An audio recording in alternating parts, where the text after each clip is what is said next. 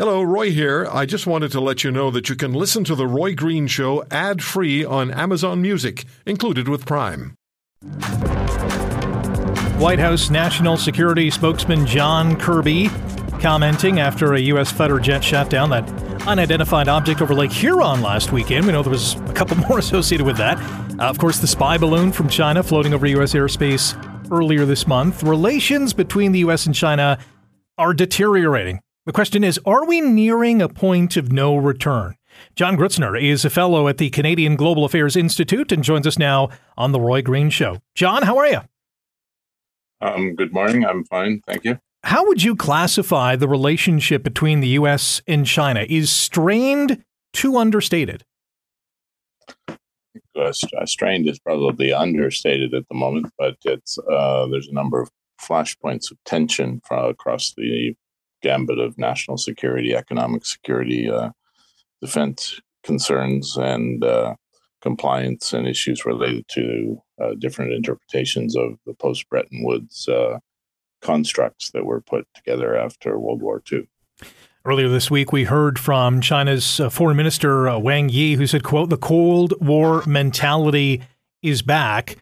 Who makes the next move, and what is that move going to be? Well, that's the problem in a Cold War, is who makes the next move becomes increasingly difficult, because there's a traditional kind of gaming theory about negotiation. And Secretary of State Blinken, when the balloon was discovered, canceled his trip. And that obviously exacerbates tension. And the private sector's approach, usually when there's a conflict, is to try and meet more.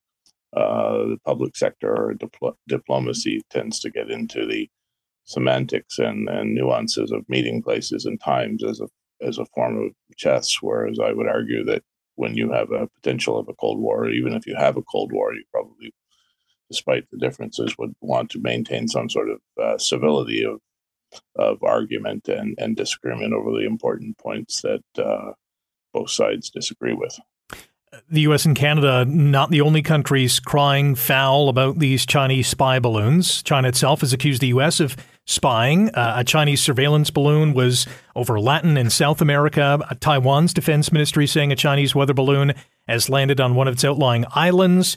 Why the sudden influx of spy balloons, or are we just now paying attention, a little bit more attention to these?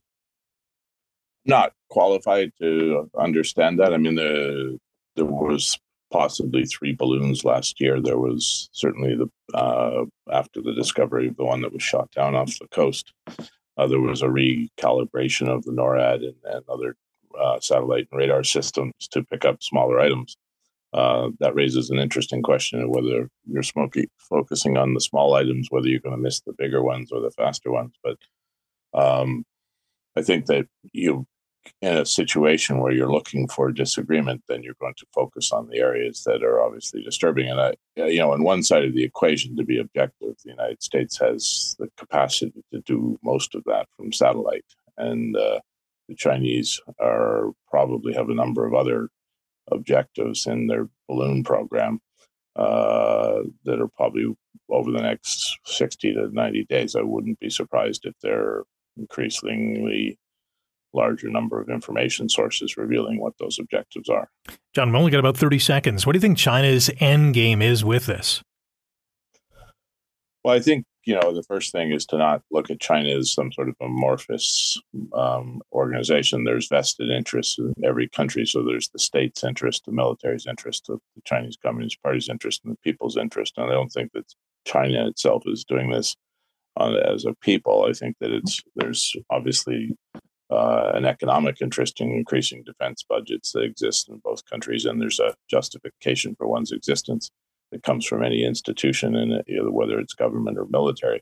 So it's hard to say whether this is a deliberate kick in the head to the détente that was started with Qin Gang, the new foreign affairs minister, in a Washington Post editorial, and Vice Premier Liu He at Davos, where they extended an economic olive branch, and at the same time, the other side of the equation, the state, if it was sanctioned, came back with a completely different message. And you could argue that's effective diplomacy. You extend 2 different hands and see which one is shaked, or you can argue that and it's not clear yet whether there's a divergence of opinion within the central leadership on how to engage post-COVID on the economic side of where there's this dire need to revitalize the economy or maintain domestic stability and the political and historical goals of confrontation surrounding the potential control and whatever mechanism is used to take Taiwan into the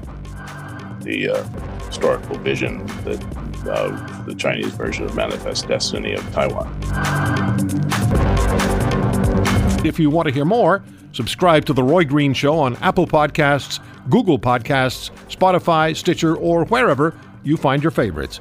And if you like what you hear, leave us a review and tell a friend. I'm Roy Green. Have a great weekend.